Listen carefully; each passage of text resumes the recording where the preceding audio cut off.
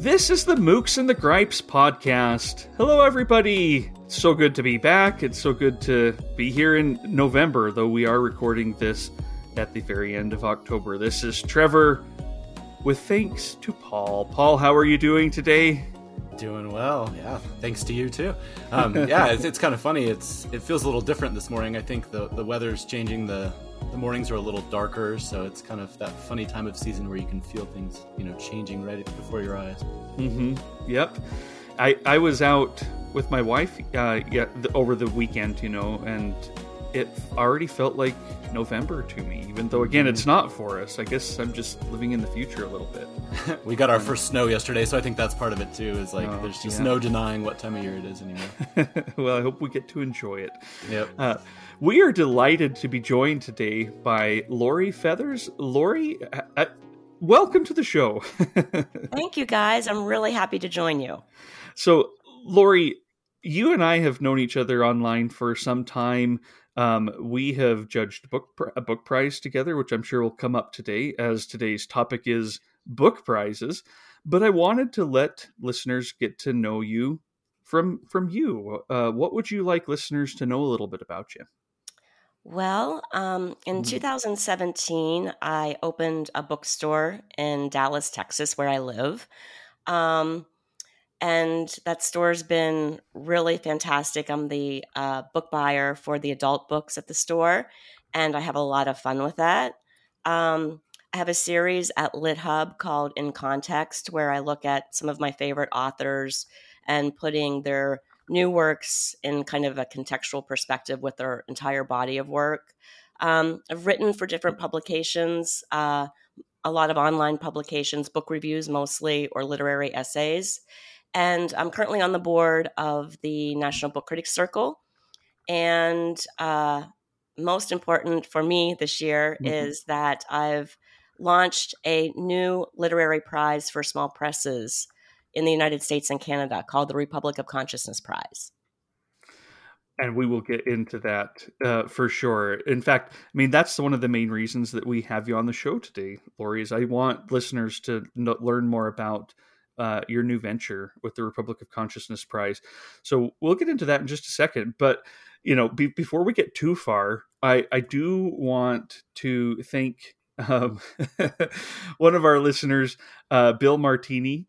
I think we've made it, Paul. I think we've made it. We are now officially on a meme. I'm going to say that. There's no other way to put it, right? It's gone viral. Because I tweeted it out. Exactly. We both did. So I think that's the definition. There we go. Anyway, Bill put together in a spirit of fandom and flattery, right?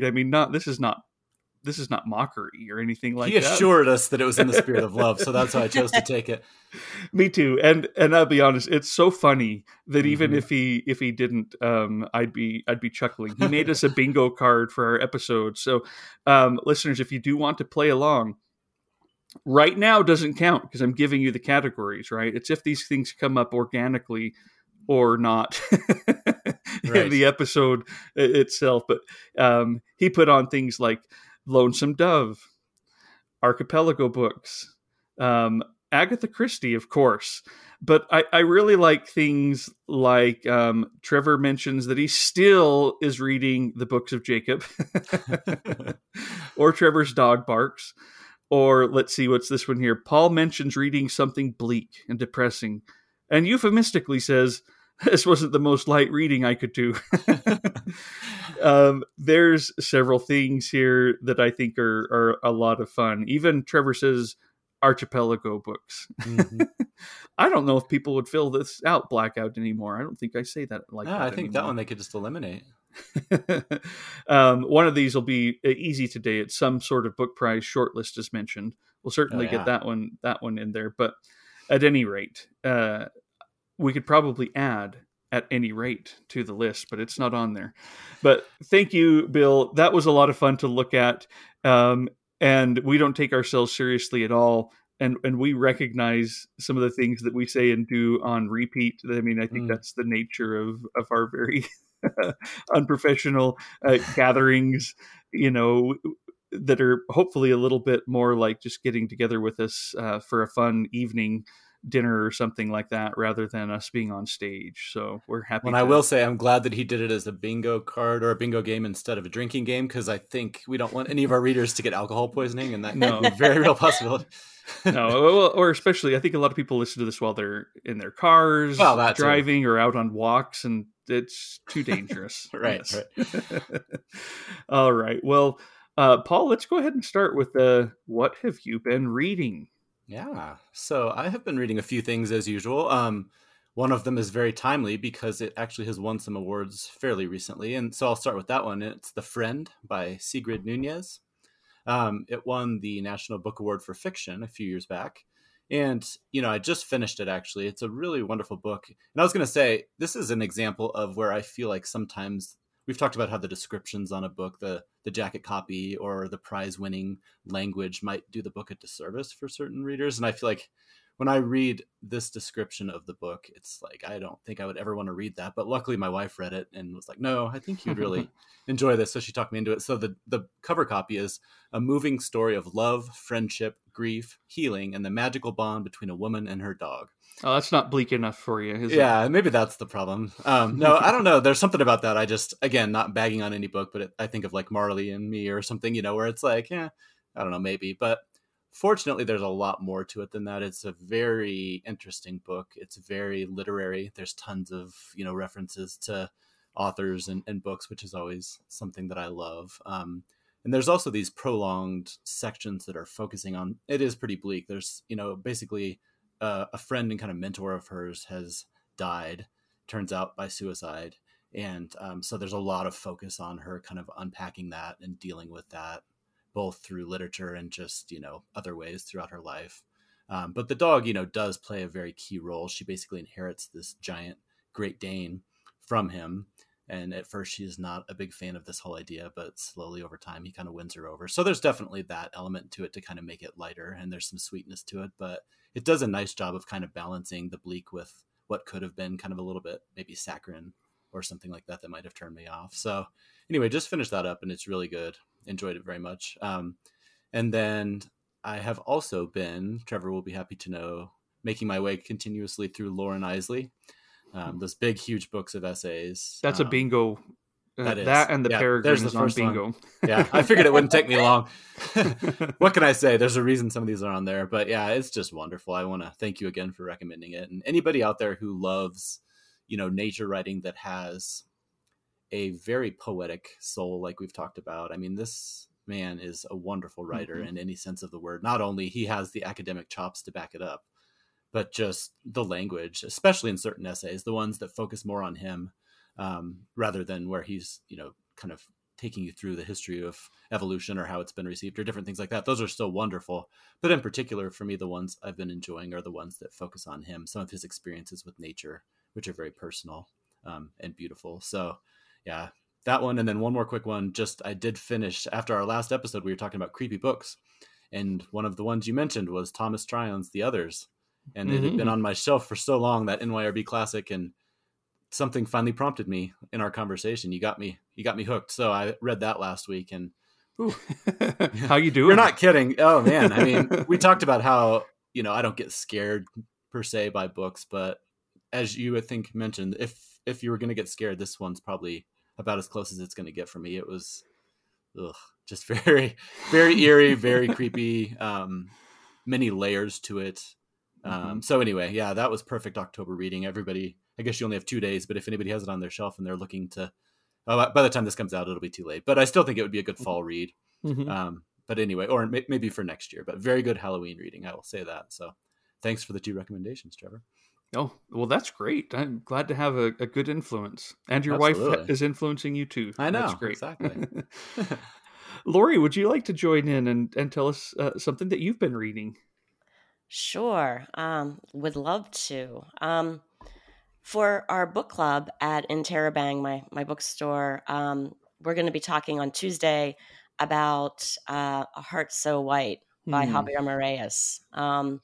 He's one of my very favorite authors, and as you guys know, too recently and too sadly deceased at a young age, I keep thinking of all the books that he probably still had in him, even though he's left us with quite a few. So I'm really looking forward to that. That was my second read of that novel, and it held up just as much in a second reading as it did in the first. And then, kind of related, for a podcast that I co-host with Sam Jordanson, the publisher of Galley-Beggar Press in the UK.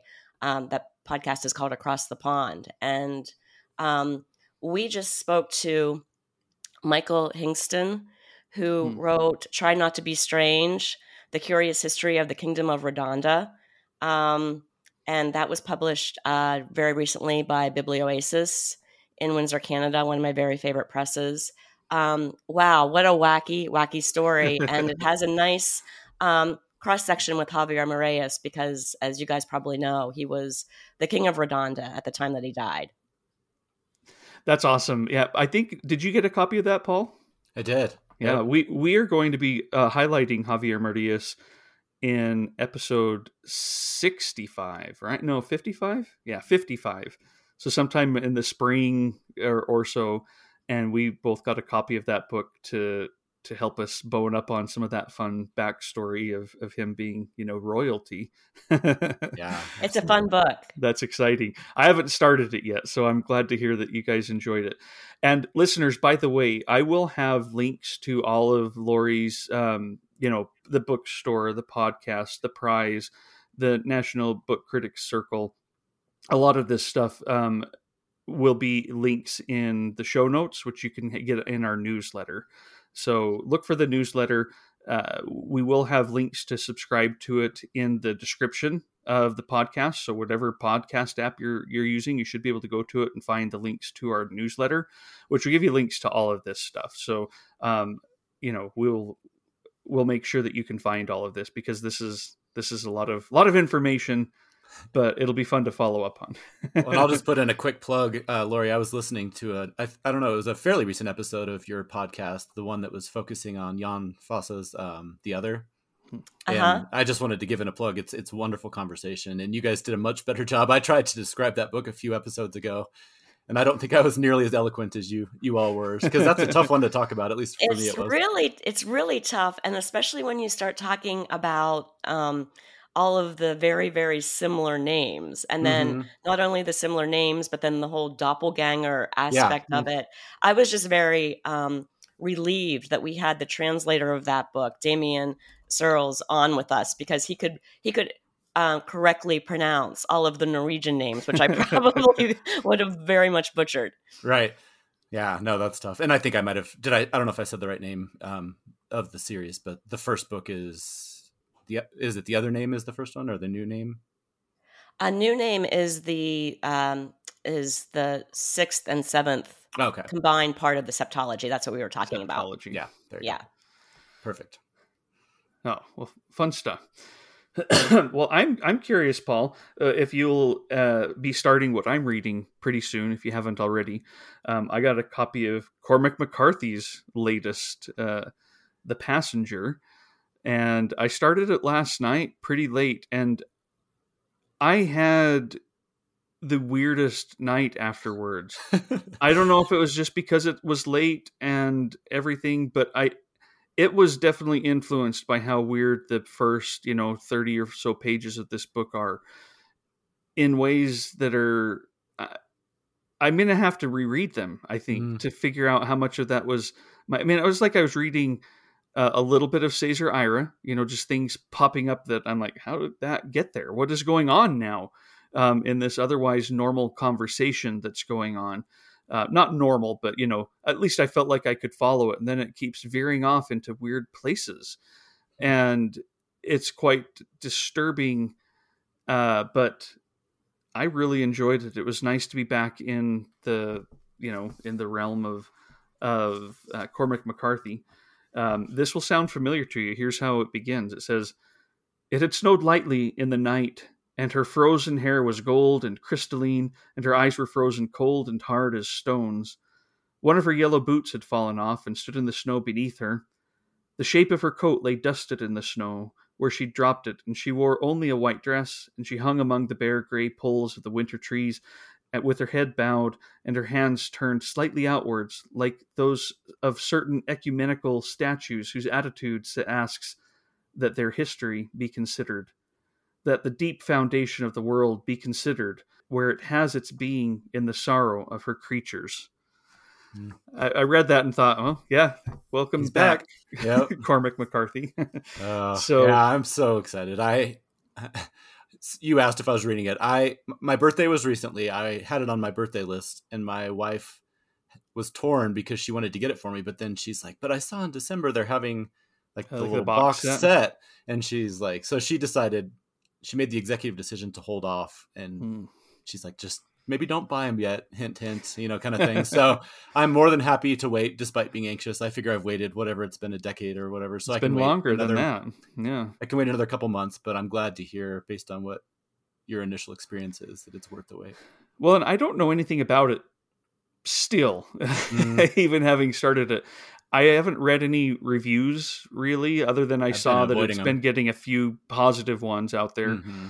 But I don't know what the book's about. I don't know the storyline. I don't know. So it's been kind of interesting just to jump in. Yeah. Trevor, I'll interject and say that you might not know what the book is about by the time you finish it either. I've read it. It starts out being, I thought that I kind of knew or understood what the book was going to be about. And then it kind of takes a real shift that I wasn't expecting.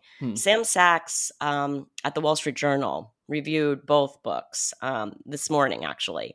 And yeah, his review helped me put it into context a little bit. But it's a very strange book. So I hope that your sleep will not be too troubled over the next week or so while you're reading it.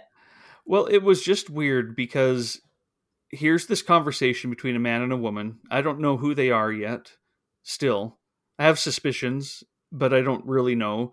And it was just so weird. Do you remember that first one where they're talking and you're like, okay, I know, I have footing. I know what's going on. This is a familiar scene. The woman's trying to leave, the man's there.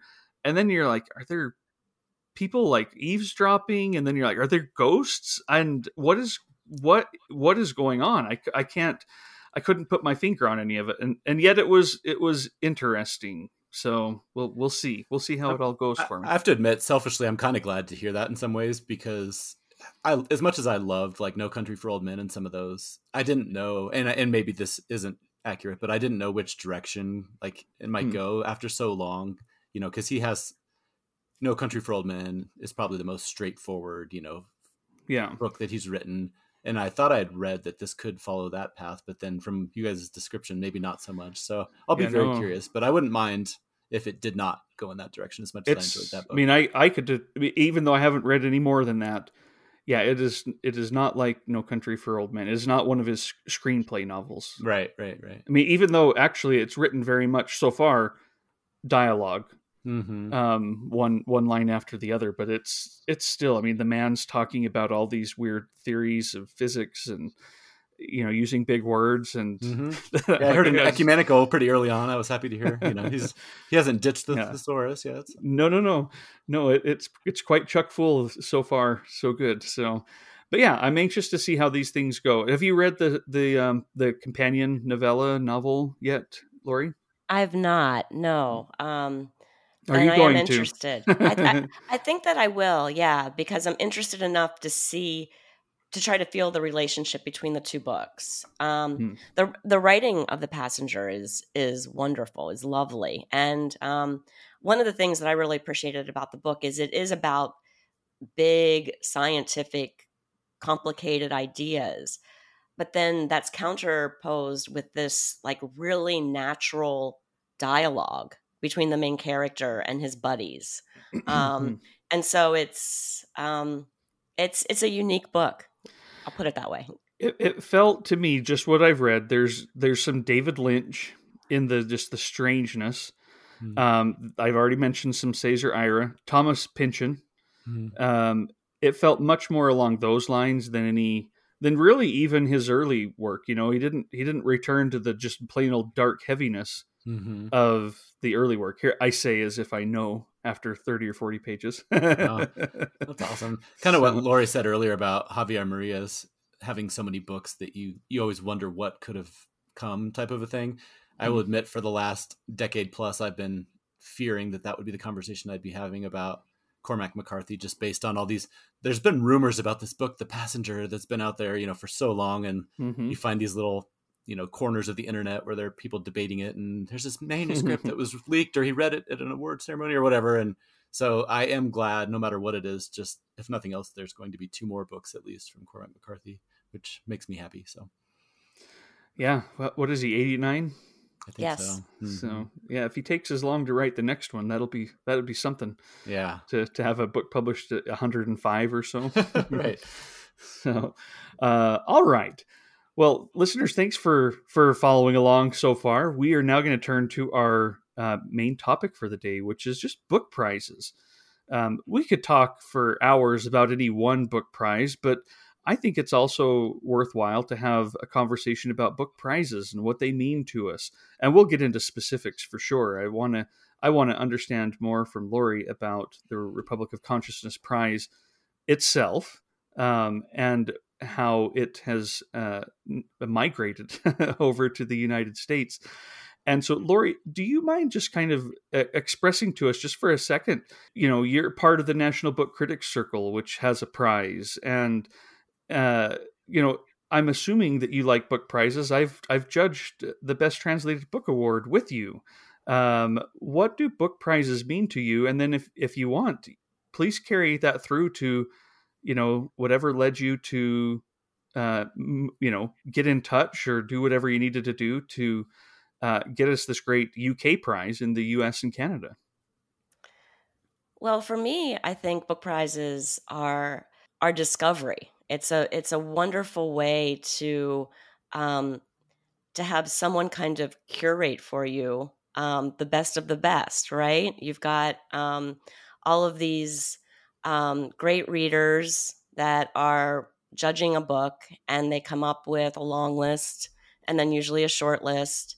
And it's really fun for me to kind of, in the process of waiting for a short list, to read some of the long list titles. I know I used to be in a kind of a informal group that we would try to predict which of the long listed books would make the International Booker Prize. And that was a lot of fun because you got to kind of read along with what the judges were considering were the best books.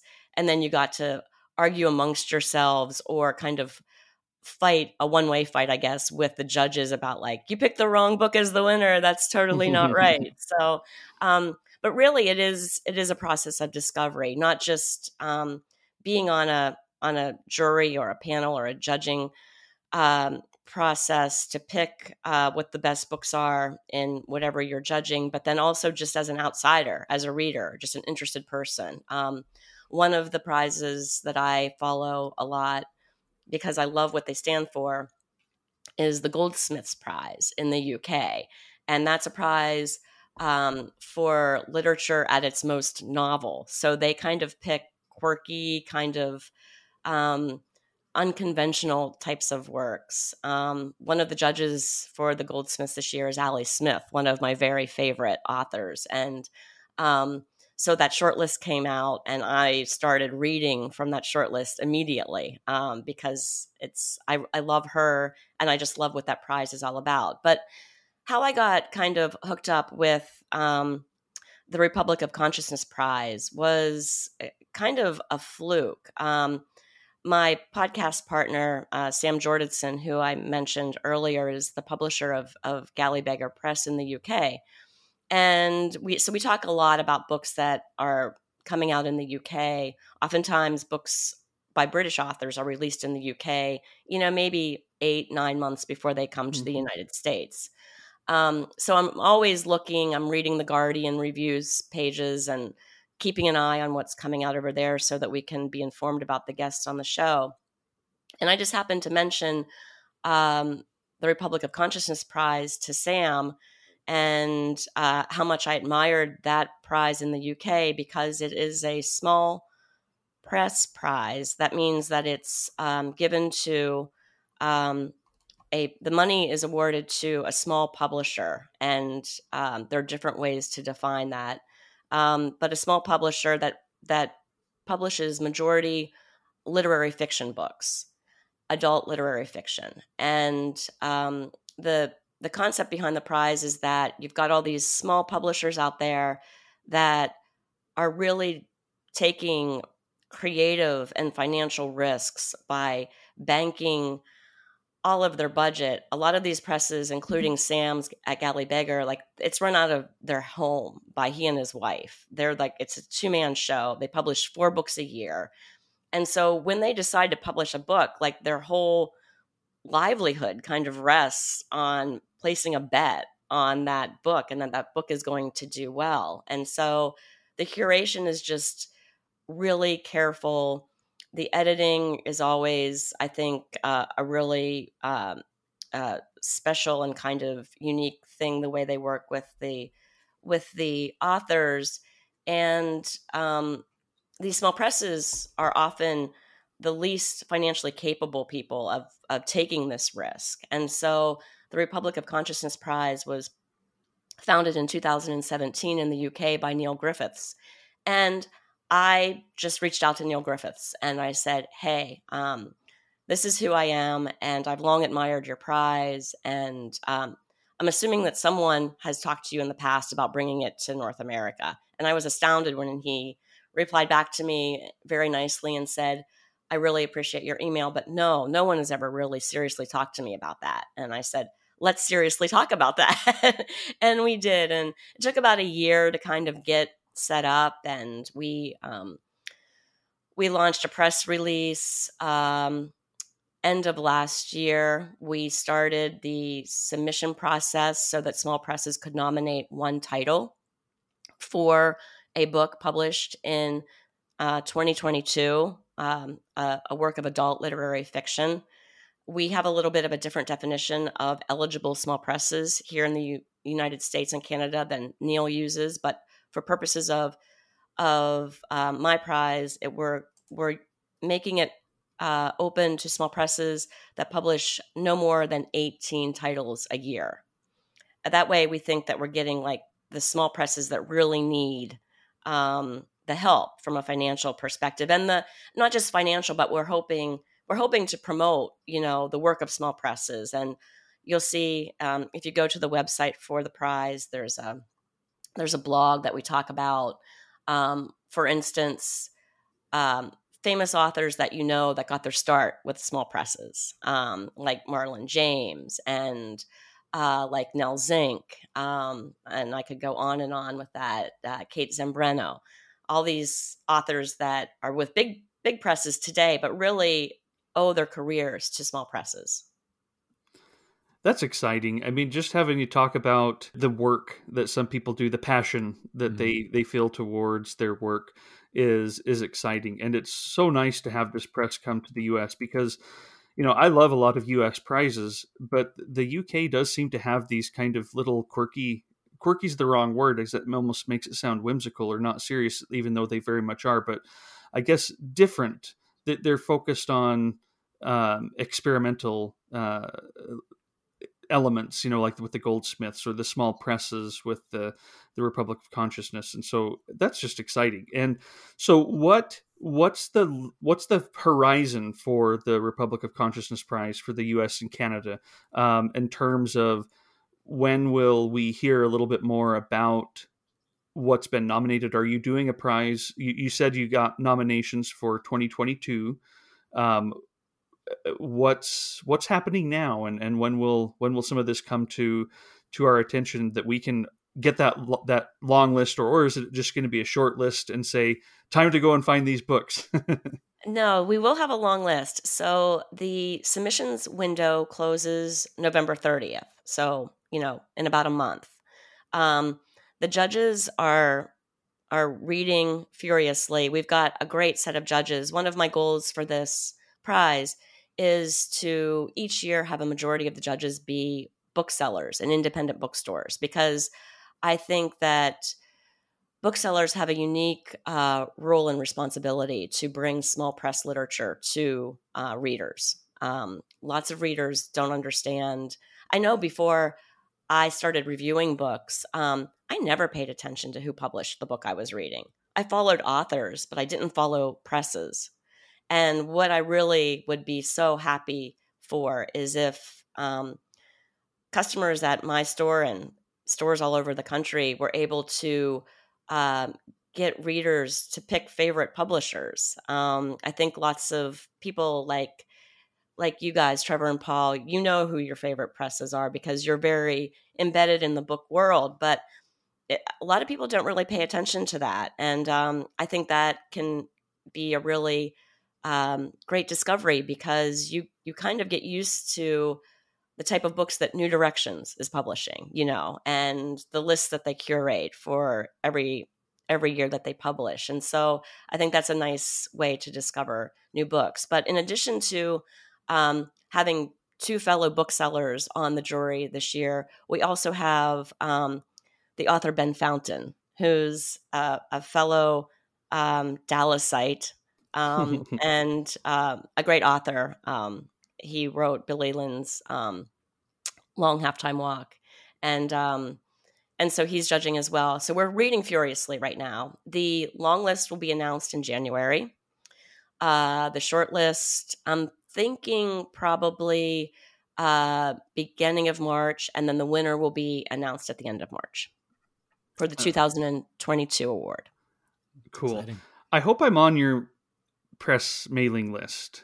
I don't know if I signed up for something to get that, like if there was a spot on your website to get that, or at least something to get press releases, because I would love to be right on the front of hearing about these. Yes, thanks for mentioning that. There is an email sign up that you can get news and updates from our blog. Excellent.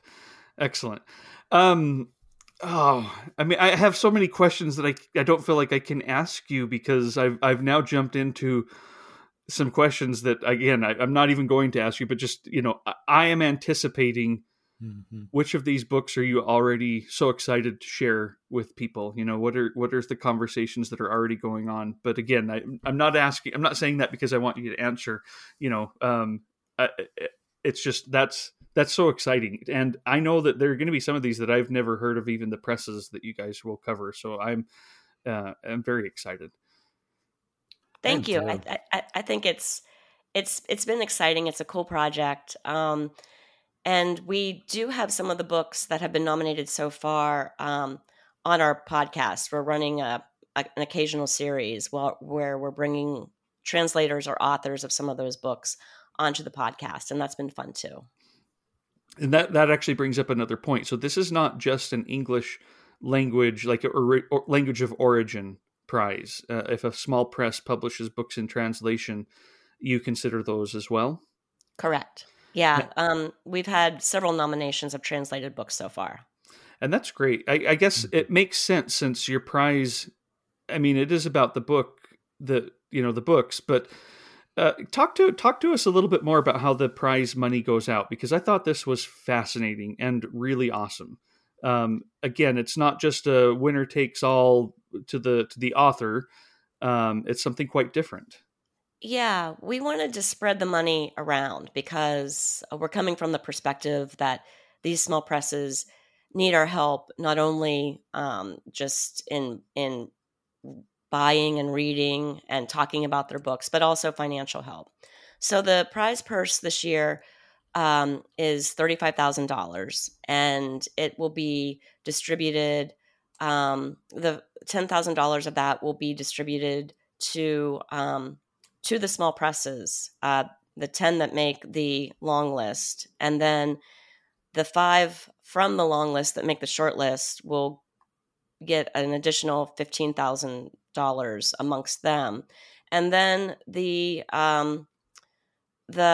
winner just kind of takes the takes the, I guess, the honor of being called the winner. We're hoping to get, that little cool stamp that would go on the cover of the book that would say winner of the 2022 Republic of Consciousness Prize. But basically it's just bragging rights for the winner. But by virtue of being the winner, you will get some money too, because you would have been on the long list and the short list. I just think that's such a cool way of celebrating and making sure that everybody who gets on the list benefits from it. That's I love that. Yeah, me too.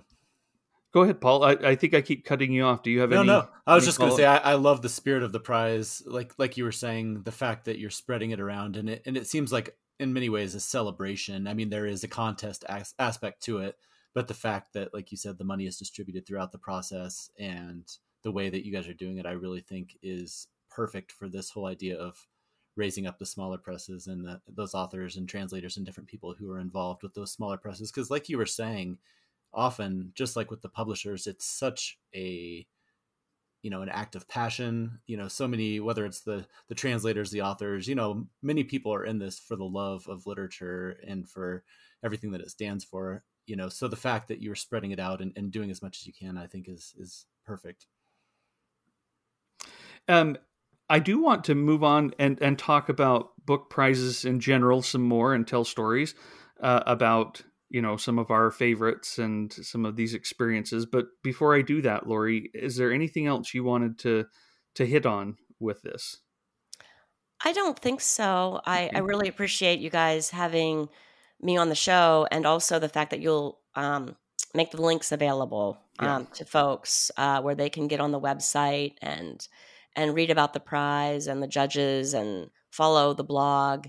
And yeah, I just encourage everyone to kind of get excited about it. We are planning, after the long list is announced, to have a kind of a Zoom party with all of the long listed authors and publishers and translators that the public will be invited to attend as well. So that should be fun. That's something that they've been doing in the UK now for a few years, and I've participated in that just as a spectator, and that's been real fun. That's cool. that is a lot of fun. All right. Well, on book prizes in general, I mean, it's a part of our bingo thing for a reason. Paul and I do bring them up periodically, and they used to be a bigger part of my reading life than they are now. I do, as Lori, as you kind of mentioned, I probably follow publishers more than I follow book prizes specifically these days. But there are still so many book prizes that I owe a lot to, and the good that comes from them, again, especially the spirit of celebration. But it's been an interesting journey for me. I'll just kind of go into that. I remember the first year that I decided I'm going to read the whole Booker Prize long list. This was in 2008. I had just started the Mooks and the Gripes blog. And when the long list was announced, I got all of the books, including importing them from the UK if they weren't available in the US. Man, that was oppressive. I had the hardest time with that. The Booker Prize had a really good forum on their own website at the time. That's where I got to know a lot of people that I still am in touch with. And at the time, we're reviewing these books. John Self is doing the same thing. I think Stuart McCabney was also reviewing the whole list. Simon Savage, I kind of going back to those earlier days. And I just remember after 4 or 5 books thinking, I'm just not on the same page as these judges. They're clearly wrong, and all this stuff. And just by the end, I felt kind of done in with the prize. And I know it's a little bit of a cliche that it's about the people you met along the way. But I still look back on that year as one of my favorite reading years ever, even though I didn't like very many of the books at all, let alone the whole long list, I don't even remember what won that year. It was the tiger one, the White Tiger. That's was the winner that year. And it was a kind of a painful process when it came to just the books themselves. Again, they just didn't speak to me. I just wasn't on the same page. And that's something I think happens with prizes, but judges change every year. Have different things that they're going to go for. The prize itself might have its ethos, but the the judges are going to do different things. But again, I loved that experience. It was like 3 or 4 months of just getting on, reading books, chatting about them with other people. And that's one thing I love about book prizes too, is it focuses our attention for a time on books that some of them are out of print already, have been out of print basically since they were on the Booker Prize long list back then. And yet I still have these friendships and good memories of just chatting about these books that really probably none of us were super passionate about at the time. But I will say I've never dove in and read the whole long list again, in spite of that.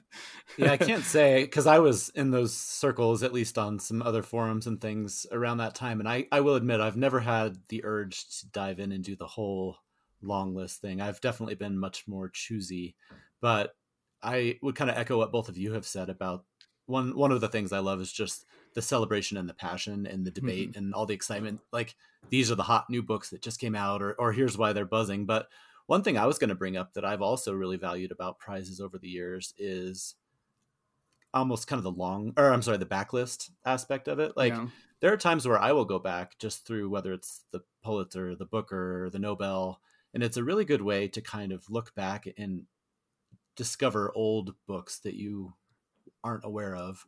And so, I had a friend of mine who he kind of got back into reading after a period off, and he kind of wanted to, not necessarily read the great books with the capitalized G and B, but like along those lines of just find out like what are some of these foundational books through time. And one of the ways that he did that was to kind of go back through some of the book prizes, and you can kind of pick out through the years and watch trends and things like that. So I just wanted to bring that up. Not only can it be the excitement of like what's happening right now, but I do think, for me at least, there's a lot of value in going back and looking through the years. And, on Wikipedia and elsewhere, you can find at least a short list of most of these prizes, and often some of the other books that were nominated, and clear back for decades if the prize has gone on that long.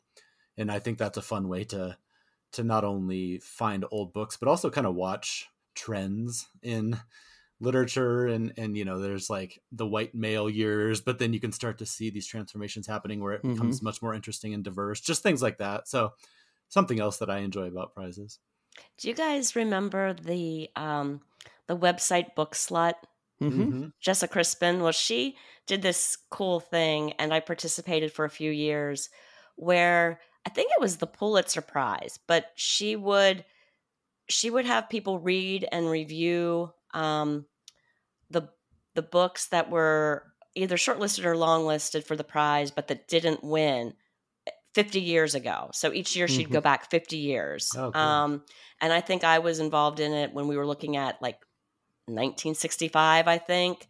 And that was really a fun exercise. Like you said, Paul, just to kind of go back. And I discovered great books and authors that I'd never heard of, because it's sad, but so often we, we're not reading the stuff, even the winners that, from 50 years ago anymore. Yeah. No, it's I like what you said about it's not always the winner, and often it's not the winner for me, but often on the short list or even on the long list, you'll discover these gems. And even if you don't necessarily agree with the judge's decision for the winner, there's so many interesting books that are just kind of circulated through that. So yeah, that's a really cool idea. I like that. And I know other people have done like through the years, like each year or a couple times per year, they'll go back and read, now we're going to do 1965, now 66, 67. I just all this excitement that these kind of prizes can generate, I think is really valuable. And then didn't the Booker Prize, they did the best of the Booker on their 50th anniversary, right? And I think Salman Rushdie's Midnight's Children won like the best of the Booker for like the first 50 years of the Booker's running. That was a fun exercise too. Yeah, that was a lot of fun. They did the Lost Booker, which we brought up a few episodes ago because it was J.G. Farrell's Troubles that won that too, where they really went back, 50 years or 40 years, I guess, probably at that time, to their beginnings when they changed some of the dates. And so some books were ineligible for the Booker any year. And so they went back and corrected that.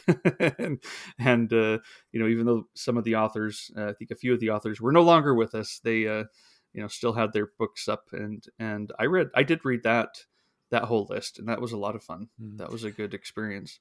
I mean, I think that brings up an interesting thing that I was thinking about with prizes. It's the whole idea of kind of the zeitgeist and the hot new thing versus timelessness. And like, when you're talking about a prize, I don't know if, I don't think there's a right answer, but do you have any thoughts on those two kind of, they're not combating, but those two complementary things of like, maybe when you're judging, for a prize, how much do you think the judges would consider, I'm thinking of like Goon Squad, for example, which I'm not going to say that it's not going to be around forever, but in some ways I feel like that one was like a very timely, important book that may or may not, be talked about in 50 years.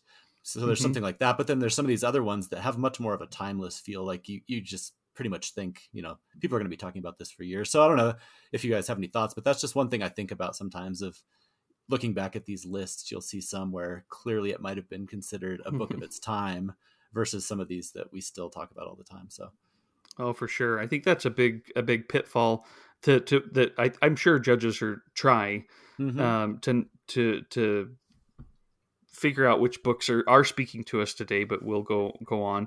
But I will say I felt a little bit spoiled, and Lori, I wonder if you did the same. The nice thing about the Best Translated Book Award, when I just judged that one year, it was the 2016 books, and those books were published throughout time. We were judging books that were written a century ago, or books that were written within the last 10 years as well.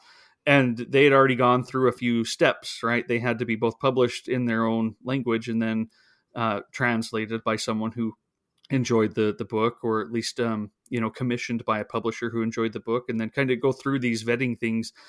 And so I never felt like we were just getting a bunch of books trying to talk about 2016. There were some timely books for sure, but it felt a lot more of that timelessness was just part of the package with that one. But I imagine doing something like the Pulitzer would be a lot more tricky that way. Yeah, I guess I did Best Translated Book Award twice on the judging, 2016 with you, Trevor, and then 2017. And 2017, our winner is one of probably my favorite books ever, and I was so happy that it won because it's the one I was pushing for. It's Chronicle of the Murdered House by Lucio Cardoza, and that is such a terrific book. But it was published in Brazil, I think, 50 years before it was translated by Margaret Joel Costa and Robin Patterson into English, and published by Open Letter Press in 2017 in the English translation. But that's a book, man. I don't know why it took so long to get to the U.S. and into English language, but that's an incredible read. I loved that one too. That was our year. Maybe I'm talking wrong years, but yeah. So, but yeah, that was the one we were both on. That was my choice too. Everybody, great. You've got great taste, Trevor. I don't know. I don't think anyone would mind us saying that was a pretty unanimous winner by the end. I mean, we talked about all the books, and I think people would have. It may have not have been their first choice, but by the end, it was something no one said no to. Right. So yeah, that was fun. It's not always, I think, that uncontested. I know in the National Book Critics Circle, that's an elected position, and I'm in my final year, my 6th year, and I'll be bounced off the board for being, too much around. Getting older. Soon. Exactly. But we get into some real knockdown dirty. I mean, it never gets physical. But yeah, that can get really, really heated because people are really passionate about, what they love and why they love it. And it can be really hard to kind of find, I think, a compromise, or you never want to say really that you're compromising when you're talking about something as important to book lovers as like the best book of the year in that particular genre. But sometimes it's really hard to come up with a winner. Our year was so friendly, and people were, among the judges. I just remember the backlash when we didn't long list Arno Schmidt's Bottom's Dream. of a few people, and I get where they're coming from. That work of translation is a work of astounding wonder and genius to even have translated that book. But we had our reasons for saying, look, I can't even read this thing. There's something going on here. And I remember I'd read probably about 200 pages of it by the time people were starting to talk about whether we just needed to put it on. And I'm like, well, I can't imagine when I go to the Best Translated Book Award long list, I'm looking for books that I can go buy and read, not something that I get for my desk that might take me the rest of my life to get through, because I can't tell you what's going on in this 200 pages that I've read. And it's amazing that it exists, but I don't know if it fits what we're going for with something that is both a great translation and a great story, something that where we're really giving readers a benefit. So we talked about what is this prize for? And kind of said, it isn't necessarily just about the best translation or the most wonder that you get by looking at someone's work and going, holy cow, what is that? But there was something different with the Best Translated Book Award. And so that's why we went out that way. But boy, talk about a mini backlash of all of that. And I still stand by our decision and throughout the whole process, though I suppose it could have been on the 25, but it got its nominations too. But that was what I remember from that year. But amongst us judges, I feel like it was here are some of my favorites, and people we were all readers, right? We were all excited to hear from each other about what we were enjoying and get into that. But I didn't ever sign up for that one again, because I also found it quite overwhelming to get that many boxes of books in the mail and have to get through them. That actually took me a while to recover from, and be able to read again. And I don't know, Trevor, maybe you or Paul do, but I'm not sure they're doing the Best Translated Book Award anymore. No, they are not, and I don't know what it might turn into. I know that they aren't doing it, and that I think they've kind of batted around some ideas for maybe next steps and things like that, but I don't know any details. But yeah, it's not happening at this point in time, which is sad. I loved getting that long list and looking at those books that helped me get to know publishers that were working in translated literature. But I'm just excited for the Republic of Consciousness Prize that will have all of the riches. Yeah, I'm so excited. I keep repeating myself with the small press aspect of that, because there are so many wonderful small presses out there. Mm-hmm. And as much as I spend time just, on the internet and Twitter and everywhere else, like obsessing over this stuff, I'm still amazed how many times I come across either a press or a book or an author that I'm like, I don't know who this is or what this is. And so I think any outlet that you can have that's just giving exposure to all these wonderful people who are doing these amazing things, I know I'm selfishly very excited about it. So, well, Paul, I have a question for you. I put you on the spot. Oh, okay. Have you ever had any traditions circle around book prizes? Because I'll tell you, the end of July for years was just getting geared up for the Booker Prize long list for me. Mm-hmm. And the Pulitzer, I don't do this anymore, but I used to wait for the winner to be announced, and if I hadn't read it yet, I'd go to the bookstore and pick it up and read it. That was the next book I was reading. I don't do that anymore because, again, it's not quite as directed that way. But have you ever had any traditions or anything that stands out to you? I would say not traditions necessarily, but right around that same time, I know I talk about this time period a lot, but it was very formative for me when we were on an online forum out of the UK called Palimpsest.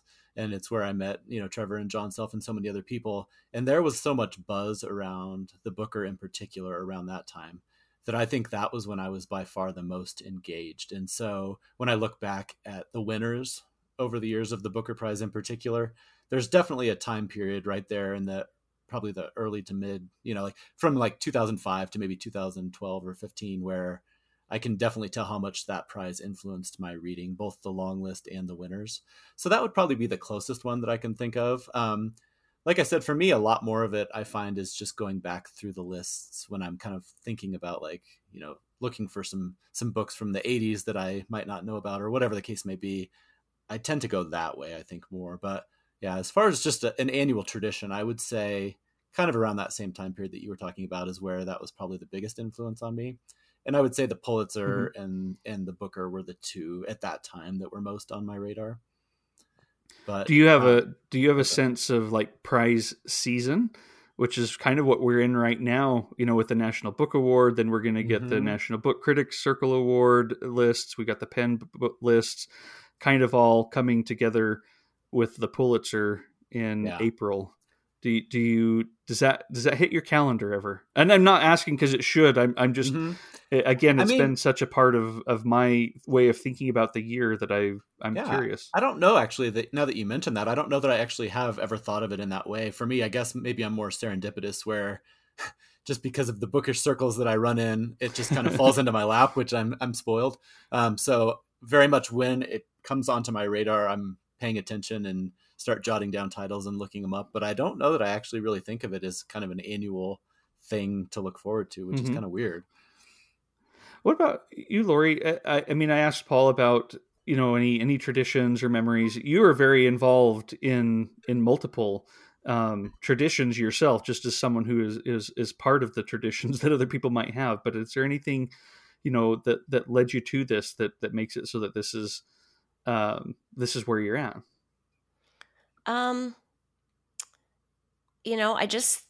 just think it's part of it was curiosity on my part in terms of wanting to judge some prizes, kind of how does this really work, and it does work a little differently. I've noticed, like, for each jury of different prizes that I've been on, and that can be interesting. And even as you mentioned, Trevor, even with NBCC now, in my 6th and final year of judging it, each year is different depending on, because we have different judges, different board members each year that roll on and off the board. So, and the books too change, but it's changed a little bit for me, I have to say, being a book buyer for an indie bookstore, because oh God, it's such a fun job, because I get all of these publishers' catalogs, and I can see what's coming out, 8 months from now. And just, it's a little bit like being a kid that is not only in a candy shop, but like their parents own the candy shop. And so you're just like in the candy shop all the time, gorging on all of the sweets, because my eyes are always bigger than my stomach, so to speak, in terms of like all the books that I want to read, because I just get excited about seeing what's coming out all the time. I would just be curious, based on that real fast, how much time do you get to read like backlists or older books, or do you find yourself always drawn, both due to your position and the fact that you're judging, to the new? Again, I know that, like we've talked about, some of these books that are put up for prizes have been published in the past, and especially in their original languages. But like, do you ever have that battle of like every new catalog that comes out is dominating your reading list, whereas you're like, but I would like to get back to some of those books that were published 5, 10, 15 years ago? Paul, you're on to one of my favorite topics, because I think that just as a society, we privilege the new books over like the timeless books, like you were talking about before, in terms of judging an award, like the consideration of, will this book still be around in 50 years, and the timelessness element of it.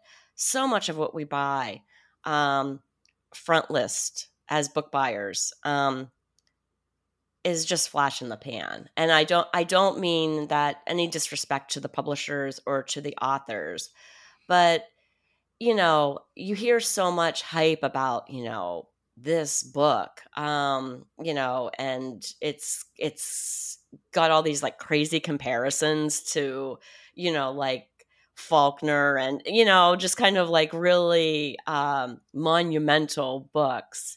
And so often they just fade away. you bring in like a stack of 8 of them and put them in the front new fiction table of the store, and they might get gobbled up because it's the cool new book that everybody's reading, but no one's going to remember these books in a decade or longer. And so that's why I feel really passionately about the backlist. I love that's my favorite thing to do with the store, is bringing in a solid backlist, because I think any good independent bookstore, you judge it on their backlist, right? Absolutely. I mean, just to go into a good bookstore and to see a book, oh, I remember reading something about that book, sometime a while ago, and I was curious about it, and I can't believe, I'd forgotten all about it, but here it is, and I've got the opportunity to buy it here. And yeah, I think that the backlist is just so special. And I've often thought about something that, I mean, you guys through your podcast do a great job probably of kind of highlighting those backlist books, but I wish there was some kind of more organized effort that we could do. I don't know, maybe like a backlist prize. I have no idea how you would define that or kind of structure that, but something that would kind of get everyone's attention on a book that was published 30 years or longer ago again, or maybe it never had the recognition it deserved. A lot of, New York Review of Books, in terms of reissuing the McNally editions that McNally Jackson's doing now, they're doing a good job of that. And Virago Press in the UK. But yeah, some of those older books, those are the books I get excited about putting in customers' hands. Yeah. I have to take a really quick break here to ask Bill, our bingo master, does it count for backlisted if, I know you meant the podcast, but we're talking about backlisted books? Like, do people get to check that one off of their bingo cards when we're, talking backlisted? And if there were something that could highlight these backlisted books, I don't know, Bill, get with us on that. We'll hold judging until after you've come to us with that. But but no, this is fun, and I was just looking here because I went to the King's English a few months ago here in Salt Lake, and I found Elizabeth Bowen's The House in Paris on the shelf. I wouldn't find that at most bookstores, so it is fun to go in and find these old books. It's kind of cool that you have a foot in both parts, where you are highlighting the new so much, both with your bookstore, but with your roles on these juries, but also your role as a bookseller in not letting the gems just fade away, as best you can. Well, and what you said about that being what separates some indie bookstores. I mean, for me, that's absolutely true. Like, I value any indie bookstore there is, obviously, but there are the ones where you kind of know what you're going to find. And as you go through, you're not really surprised by anything. But there are the bookstores, like I recently mentioned, the Writer's Block in Las Vegas. And I walked into that bookstore with fairly, just modest expectations. I thought it would just be kind of your standard books that you see in a lot of bookstores. And I was just floored by the backlist, the translated fiction, the indie and small publishers that were available. So when you do stumble across one of those bookstores, at least for me, it just takes my breath away. I'm like, I can't believe I've seen this book online, but it's sitting right there. Like, they actually have it on their shelves. It's like, I get all dorky about it, but yeah. So like you said, it's amazing when you can tell there's certain book buyers, I think is obviously what it is, curators who either, are the perfect fit for you, but also just they kind of know that whole backlist and which ones to bring in. So it's so fun to find those. Yeah, I had a lot of fun. I mentioned at the beginning of the show this series that I did for LitHub called In Context. And so often, I would start the article, highlighting the new book by the author.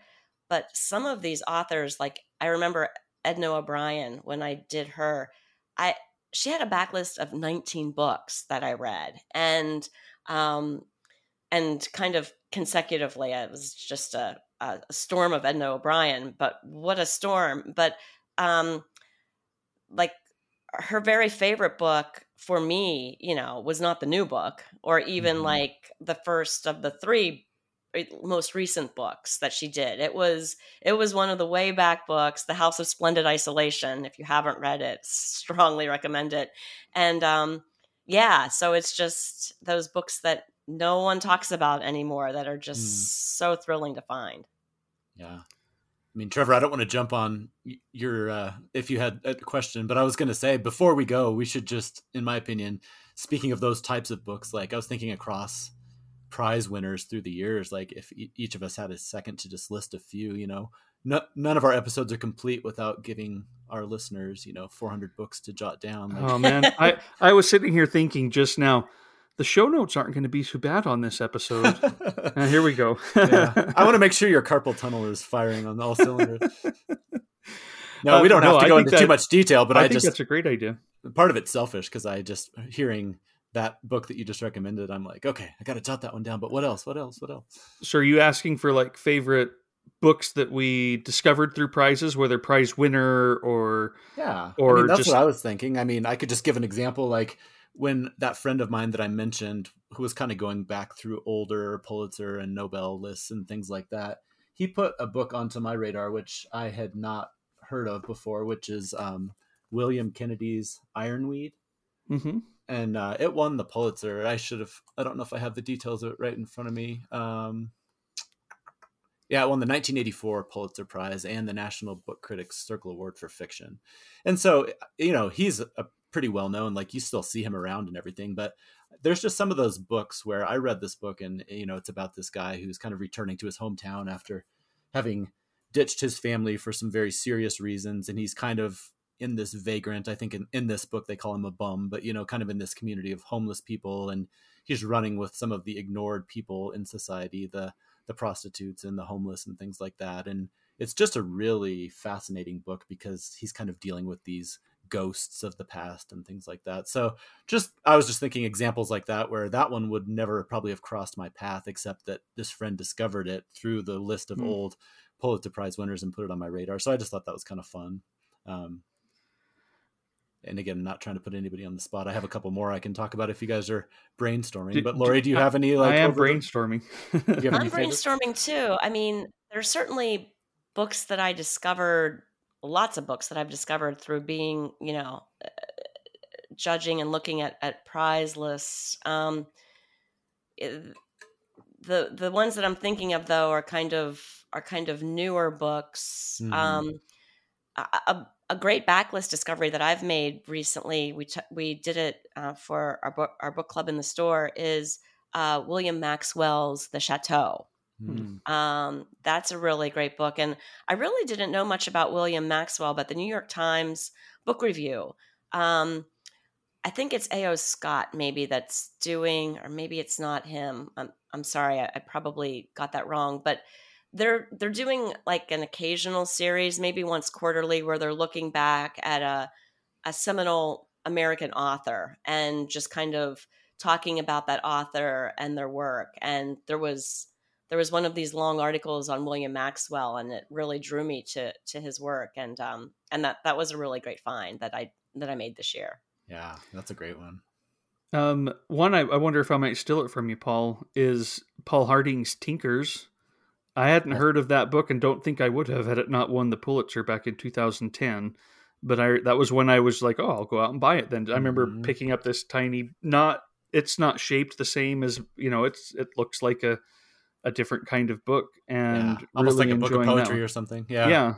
I really, really enjoyed getting to know that one. I did the same with Elizabeth Strout the year before with Olive Kitteridge, and she's remained someone that I love seeing what she's coming out with every year, including this year being on the Booker Prize list, possibly up for awards, that you'll be judging, Lori, both this year and I think next. I think she's got more coming out as well.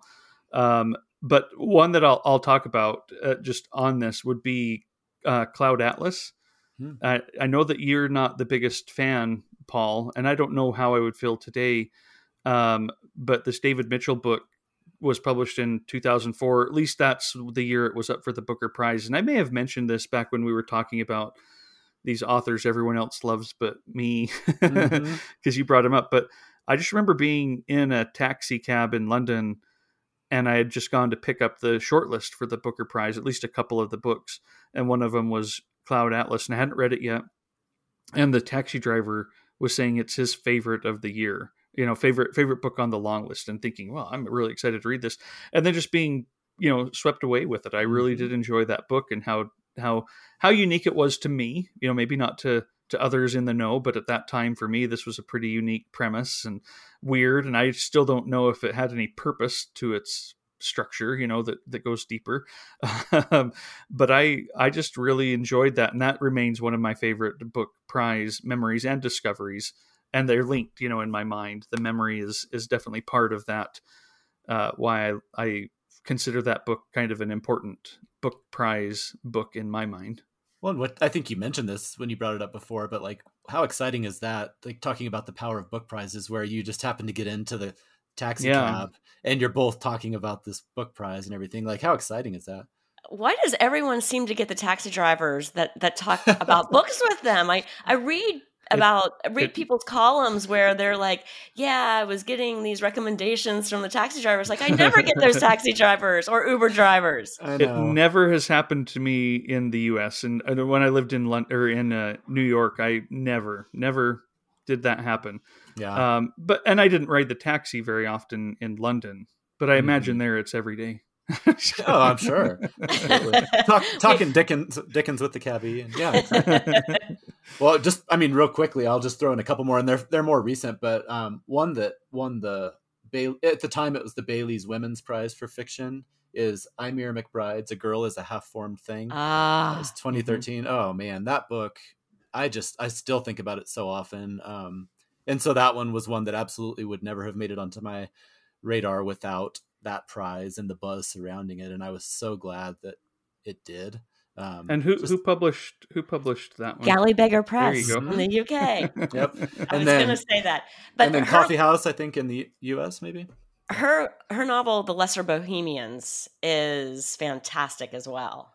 I'm glad you mentioned that, because I feel not guilt, because I don't ever want to feel book guilt, but as much as I loved A Girl is a Half-Formed Thing, I have The Lesser Bohemians. I bought it as soon as it came out, and I have yet to read it. So you repress your book guilt. You don't want to feel it, but you do. Exactly. I'm sensing it. It's coming out. If I felt guilt for every book that I am excited about reading that haven't yet read, I would probably just implode or something. So there's just no point. But yeah, one more quick one that a fairly recent winner, was Anna Burns' Milkman. Yes. Oh man, I still haven't read that one. Yeah, there was something. I think Trevor. I know, it's so good. Here comes the guilt. I'm feeling it. Thanks, Paul. Sure, I do what I can. No, I remember that. I don't remember the whole exact timeline. I think it won maybe in October or something like that. And then I got either book money or like birthday money or Christmas money gift cards. And I went to the bookstore and saw it on the shelf, and I sat down and started reading it in the bookstore. And it was just one of those where I fell in love from the very beginning. I had this gift card burning a hole in my pocket, and so I just took it home, read it immediately. And that was one where, again, the excitement of the prize fueled, like, put it on my radar, where I saw it on the bookshelf and knew what it was. But all it took was that little and then I picked it up, and the first page, I was just completely sold. So those were just a couple more that, for me, really I think that's fun. Yeah. I appreciate you taking us that direction, Paul, because getting back to the books a little bit, that's and these conversations about books, it's why we're here for sure. And Lori, did any others come to mind? It's okay if not, but I didn't want to cut you off if you've been brainstorming and all of a sudden I wrap us up. Then you go off steaming the rest of the day. Just Trevor, cut me off. No, I wouldn't do that, Trevor. But just in connection with the Republic of Consciousness Prize, I think I mentioned that there's 2 articles on the blog at the prize website that talk about these debut novels by now famous authors. And one of them that's just fantastic that I'd recommend to anyone is Kate Zambrano's Oh, Fallen Angel. I discovered that in writing the article for the blog. And that was published by a small press that's no longer around, sadly. It was Lydia Yankovic's Press. I can't remember what it was called. It starts with an S. But anyway, if you go onto the blog, you'll see who the publisher was. But that's a really, really great little gem of a book, and just brilliant. Oh, I keep hearing more and more and more and more about Kate Zambrano. It's hard with like Rebecca Hussey and Kim McNeil always talking about how much they enjoy her books, and I don't feel the pressure from them. I feel the passion.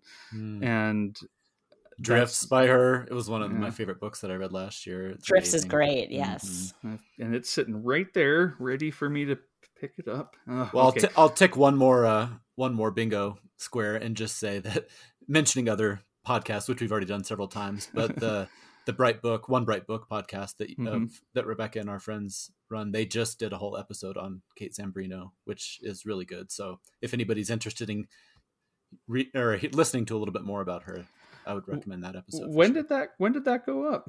I've been a little bit out of it over the last couple I think of it's weeks. like maybe the most recent one, so maybe within the last week or so. Oh, good. That's it inspired me because I read Drifts, and I read one of her first books, which was called Green Girl, which was it was still really good, but it probably was where she was still finding her footing, I would say.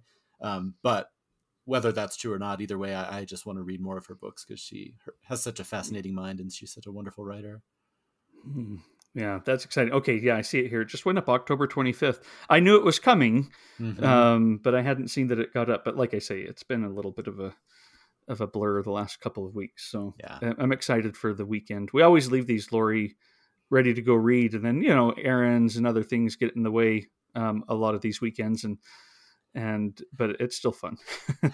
Yeah, I've got big goals for reading this weekend, but after we're through here recording, probably the first thing I'm going to be doing is watch my college football team lose. I'm a Penn State Nittany Lion, and we play Ohio State this morning, so that's going to be real ugly. Yeah. Well, you might need an escape, so save that book, have it there as your comfort right after. Maybe I'll turn the TV off at the halftime and just like read. It'll be probably worth my while to do so.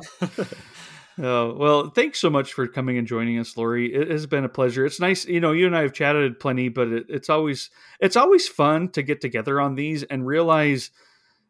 I mean, this is the first time we've talked to each other, but it doesn't feel like it to me. I don't know. It's interesting, these online communities and how they can just become a part of you that this is already. It just feels familiar and nice to see you again. Wait until next time, kind of vibes. So book people are natural friends. I think if there are people that want to talk books, it's automatic friendship. And it's been a real pleasure to join you guys. Thanks for what you do. Thanks for what you do for books. Well, and listeners, we will continue over the next few months to bring up the Republic of Consciousness Prize in the US and Canada. And I can't wait to see what you guys have in store for us, Lori. Thanks so much. It's exciting. Paul, anything you want to say before I log you out, as I noticed? Yeah, that's right. Before you cut me off. No, I would just, echoing that. I can't wait to see the long list and the short list. And I was just thinking, you and I both always do kind of an end of the year or beginning of the year, like wrapping up and looking ahead. And I would not be surprised to hear some of these books coming up on some of those discussions. So for sure. Fun. And I guess on that note, just as a final thing for listeners, our next author focus episode is coming up. This is episode 40. And so, episode 45 is going to be about Scholastique Mukasonga. And I'm excited about that.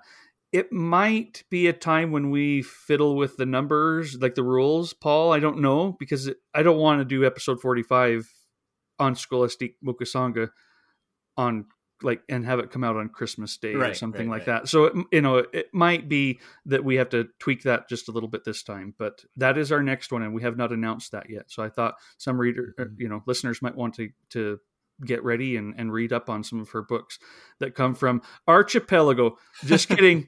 I don't know if that counts. I don't know if that counts. When I said it on purpose So, all right. Well, thanks everybody for your time and for listening. We hope you're having a great November.